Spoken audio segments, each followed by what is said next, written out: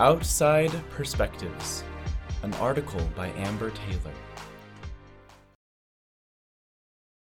I think most of us are familiar with a recent trend in storytelling to revisit and tell a traditional tale from the perspective of the antagonist. The live-action Disney movie, Maleficent, for example, provides an empathetic backstory to the terrifyingly evil, but otherwise flat, character of Maleficent in the iconic animated version of Sleeping Beauty. The popular musical Wicked, by Stephen Schwartz, does the same with the character Elphaba, the Wicked Witch of the West in The Wizard of Oz. Even children's books have gotten in on the postmodern storytelling action. In The True Story of the Three Little Pigs, Alexander T. Wolfe tells his side of the story, in which he explains that a simple sneeze and the need to borrow a cup of sugar to make Granny a birthday cake have been misunderstood and blown way out of proportion, leading to the erroneous conclusion that he is the bad guy. It is my aim here to do something similar. I hope to explore the story of the creation of the BYU Jerusalem Center from the perspective of those usually seen as the antagonists. But I also hope to bring out the voices of others, perhaps not antagonists so much as interested but confused onlookers and even firm supporters, but, nonetheless, voices we don't hear from nearly as often. I begin with some context. To talk about outside views of the center's construction is to attempt to understand a controversy in Israeli society that burned hot and bright for a few years in the mid-1980s. Like many issues relating to religious versus state authority in Israeli society, the question of whether a university affiliated with a non-Jewish, arguably Christian, passionately mission-oriented church to build a study and worship center in the very heart of Judaism on one of the most coveted parcels of land in the world, one which overlooks Judaism's most holy sites, was a hotly debated issue.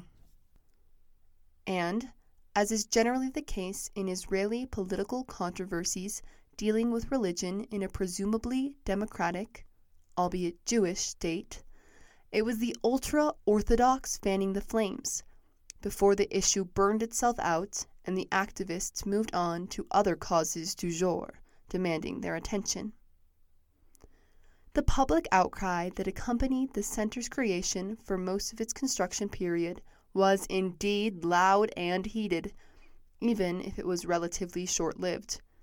Some context for that debate can help explain why it happened at all and why it was so heated. Israel, and Jerusalem in particular, has become highly accustomed, perhaps even inured, to an almost constant stream of heated political debates about how Jewish Israel and its most sacred city should be, or even about what Jewishness is, and what sacred means in a city that houses some of the holiest sites of three of the world's largest religions. Then, of course, how to maintain whatever sacredness one feels is crucial to Jerusalem's welfare, which, many feel, is central to the welfare of the entire world, takes the debate even further. Thus, the fate of Jerusalem and who or what belongs in it is an issue about which a great many of the world's people, nations and governments, communities and religious groups, have strong and disparate opinions. In Israel, these debates happen at every level, in neighborhoods between neighbors and friends, and among various strands of Jewish and Palestinian society, not to mention others, such as Orthodox or Armenian Christian residents of Jerusalem, who also have a vested interest. And they are always prominent in Israeli politics, at the local level in Jerusalem's municipal meetings between religious and non-religious Jews, with a frequent splash of Palestinian frustration added to the mix, and at the level of national government as well. Those even moderately familiar with Israeli society and politics know that the list of issues being hotly debated is nearly endless, and their frequency in public discourse nearly constant. As a consequence, when the ultra-Orthodox Jewish community in Jerusalem, and then more broadly throughout Israel, sounded an alarm over what quickly became known as the Mormon University on Mount Scopus, public opinion quickly settled along the usual lines of division. However, instead of simply describing Israeli society and politics, a feat that would require at least a semester, and for many, even years of study in a PhD program, I am going to attempt to let those with a stake in the question of whether the Mormon University should be completed speak for themselves, at least as much as I am able to, not being a member of any of these communities. Let me begin by telling the story from the perspective of those whose voices received little publicity during the controversy. The most obvious of these would be the local Palestinians living in the Sheikh Jarrah neighborhood, where the center resides. A woman who lived in the neighborhood at the time, Malik Sharaf, spoke with me about her experience. She and her neighbors had noticed the building going up and initially wondered if it was an Israeli institution. This worried them, since they had repeatedly lost land to the Israeli government since the 1948 war, in which Jews acquired a state, but Palestinians were notably left stateless. Malik's family, for instance, had lost all their land in Haifa and Jaffa. Were her neighbors now going to lose this local land to the Jewish state as well? However, soon she and her neighbors learned it was a foreign institution that was building, which eased their fears a bit and also piqued their curiosity. Were the Israelis really going to allow a non-Jewish institution to build in Jerusalem? Most had no idea which institution was constructing this building. But Malik's neighbor, who was Christian, told her they were Mormons and that they were bad people. But Malik was curious, attributing the dislike of the Mormons to her friend's religious zeal. Also, a family friend had connections with the center, and before long she had been offered a job there, which she enjoyed for many years. Most people in the local Arab community, she explained, were simply curious about this big, beautiful building going up in their neighborhood. To be sure, a few articles in local Arabic newspapers raised alarm, emphasizing the Latter-day Saint affinity for Jews and Jewish perspectives on the conflict. These seem to have not been especially common. But, as Malik explained, as local residents got to know the staff and students affiliated with the center, they began to like them more and more. The students were courteous and kind, and the center employed Arabs as often as it did Jews. By the time the center was in full operation, local Palestinians generally viewed the building and the students attending there quite favorably. As noted earlier, local Christians, Arab and otherwise, were concerned, but in truth, Christian sentiment was mixed. Local Arab Christians initially knew little about the church behind the building, but many of their leaders were in close contact with the missionaries and other international Christian organizations who had some experience with the Latter-day Saints, and these warned their fellow religionists in Jerusalem to avoid the Mormons. They likely did not want Latter-day Saints to interfere with their own ongoing missionary work, and as part of this, they needed to be sure the Israeli public understood that they were not affiliated with the Mormons. Christian leaders from 8 local denominations explained this in a press conference in July 1985, repeating a refrain with which Latter-day Saints were all too familiar. Mormons, they insisted, are not Christians. Although Christian perspectives are more difficult to find, I would speculate that their frustration was with more than simply Jewish confusion of Latter-day Saints with what they saw as true Christianity. Just a few years earlier, a historic building belonging to the Baptist Church in Jerusalem had been burned to the ground by arsonists opposed to their missionary efforts. The next year, a hotel in Tiberias that was hosting Christian meetings was also set aflame.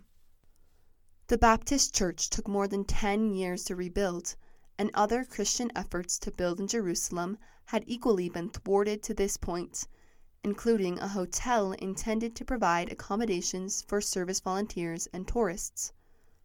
The building effort in Gilo, in the southern part of Jerusalem, was soundly crushed by ultra-Orthodox Jewish opposition to what they saw as efforts to create a missionary center. Indeed, for several years afterward, the empty shell of the uncompleted hotel stood as a testament to the power of Jewish opposition to any outside Christian efforts to gain a foothold in the city. And now these Christian leaders watched as the Latter-day Saints faced the same concerted opposition. On the one hand, if the center was successfully completed, perhaps it demonstrated an opening for other outside groups to build. This would be significant because no Christian structure had been built in Jerusalem since the creation of the State of Israel in 1948. On the other hand, Christian groups who disliked the Latter-day Saints almost certainly chafed at the idea that they might be the ones to do what Christians with more history in the city had been unable to. Articles in Christian newspapers and periodicals reporting on events in Jerusalem and the Holy Land in this period offered both perspectives, although mention of the BYU Center was actually fairly infrequent. The real energy came from Jewish citizens of Israel, both those who favored the BYU project and those who passionately opposed it. To understand why some firmly supported the creation of the BYU Jerusalem Center and others so ardently opposed it, some history is required. For the most part, the center's opponents were Orthodox and ultra-Orthodox Jews, although they were joined by a few secular but nationalist Jewish Israelis. Those supporting the center's creation, or at least the right of the Latter-day Saints, as much as anyone else, to build in the Holy City, tended to be secular and from a more liberal Jewish tradition. This divide is centuries old, and particularly bitter in Israel. Keep in mind that in explaining this divide, I am greatly simplifying what is a rich and diverse Jewish history. Orthodox, who often refer to themselves as Datim, or religious, and ultra-Orthodox Jews, who refer to themselves as Haradim, or those who fear God's words, believe that preserving Jerusalem's holiness, as they see it, is not only their manifest duty to God, but is vital to warding off calamity if that holiness is lost. Unholy people and actions in this holiest of cities threaten to bring the wrath of God upon the entire world.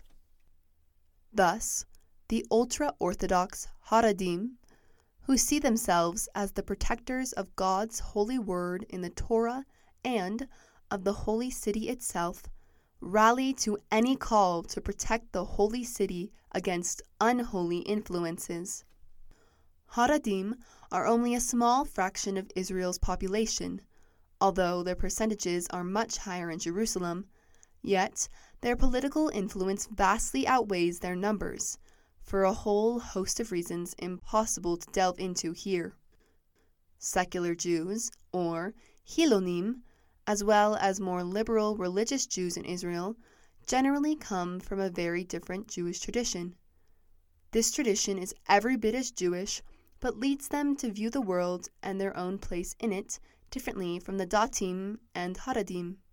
For them, and remember, this is a simplification, Judaism's contribution to the world is not so much in preserving holiness, but in helping to heal a broken world through positive action.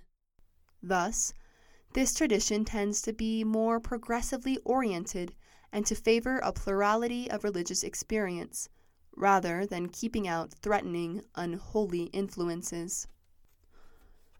Two key figures in Jerusalem during this period essentially epitomize these two perspectives and how they interact in Israel. Rabbi Menachem Porush came from one of the most prominent religious families in Jerusalem. He was among the most powerful religious figures in the Haredi community and likewise wielded a great deal of political influence. He almost certainly considered Jerusalem's secular, pluralistic mayor, Teddy Kollek, to be his arch nemesis. Kollek was raised in Vienna in a family that, although secular, maintained a strong Jewish identity. He envisioned Jerusalem as a cosmopolitan, pluralistic city. He wanted all religions to have a place there, as he saw this essential to ensuring that the world's powers would be inclined to support Israel and its claim to Jerusalem. Both men had occasion to talk with Latter-day Saint leaders, and the conversations were telling of how they viewed the church, the BYU Center it was working to build, and the role this played in the ongoing battle over the character of Jerusalem. In 1972, President Harold B. Lee visited Jerusalem, and while there, he met with Mayor Kollek. Having learned of the mission of Orson Hyde in 1841 to dedicate Palestine for the return of the Jewish people and being an expert in forging relations with potential allies, Mayor Kollek joked with President Lee, "You know, we Jews wouldn't be here if it weren't for Mr. Orson Hyde and his prayer on the Mount of Olives." 20 years later, speaking on a more serious note to BYU Jerusalem students at a function in 1992, Kollek commented on the difficult struggle he had waged to overcome the opposition to the center and allow the church to complete the building, a struggle which he described as perhaps the most difficult and certainly among the most important in his 25 years as mayor. To the students he explained that it was not a struggle for the Mormons, but rather for tolerance in a city that should set an example to the world, in which everyone may pray to his God in his way without restriction. Rabbi Porush's vision of both the city and the BYU Jerusalem Center differed starkly from Kollek's. In an effort to halt construction of the center, Porush joined with other Orthodox and ultra-Orthodox leaders in calling for a campaign of opposition, a campaign which, as I noted at the beginning, was merely one in a steady stream of ultra-Orthodox efforts to protect Jerusalem and Judaism from what they view as harmful influences. On several occasions between 1984 and 1987, tens of thousands of Haredi Jews flocked to sites in Jerusalem that had been designated for protest. In July 1985, the Western Wall was flooded with men in black who arrived to participate in a sit-in rally in which they prayed and heard speeches condemning the building of the center. Added to these large rallies was the almost constant presence of a small group of protesters at the building site itself, as well as personal threats to Latter-day Saints living in Jerusalem, such as David Galbraith and D. Kelly Ogden, who were helping to coordinate the building effort. They, more than anyone else, bore the direct brunt of the often virulent opposition. While the perceived Mormon threat served as a useful political tool uniting religious Jews behind a clear and simple cause, the concerns of the Haredi leaders were, I think, genuine and based on a history and worldview that most non-Jews simply do not understand. It came from a Jewish collective memory, 2,000 years in the making, of Christian persecution and abuse. In this history, when Christians failed to convert Jews, they often simply killed them or drove them from their homes. And for Jews, conversion amounted to death anyhow, since either way it meant the loss of a Jew, even if that loss was, to the Christian mind, not a loss at all, but the ultimate gain. Whereas, in the view of most Christian authorities throughout history, a converted Jew was still a Jew, a reality painfully highlighted when many Jewish Christians joined their non-converted kinsfolk in Nazi concentration camps. For Jews, conversion removes one from Judaism, religion, and community altogether. What is more, this was taking place in 1985, a mere 40 years after the end of World War II and the slaughter of a third of world Jewry. The memory of this incomprehensible loss was still very fresh, and the idea of losing more Jews, even if it was only to conversion, elicited, and still elicits, a visceral fight or flight reaction to a distinct threat, perceived or real. Rabbi Porush attempted to communicate the basis of this reactionary fear to Latter-day Saint leadership. In July 1985, he met with elders Howard W. Hunter and James E. Faust in Jerusalem, and both parties hoped to convince the other to retreat. Porush, leaning into the Jewish collective memory noted above, was unable or unwilling to believe that the Latter-day Saints held no secret missionary intentions. He had become familiar with Latter-day Saint missionary training manuals oriented specifically for missionaries who might teach Jewish investigators, as well as early documents discussing the possibility of the center as a visitor center that might serve indirect missionary purposes. Even more, he had been assured by ex-Mormon activists such as Ed Decker that Latter-day Saints could never be trusted not to proselytize. With this at the forefront of his conversation, he pled with the apostles, "Please have mercy and stop the construction." He was equally distressed about the location of the building itself. The Mormons had chosen to build on such a sacred place, Mount Scopus.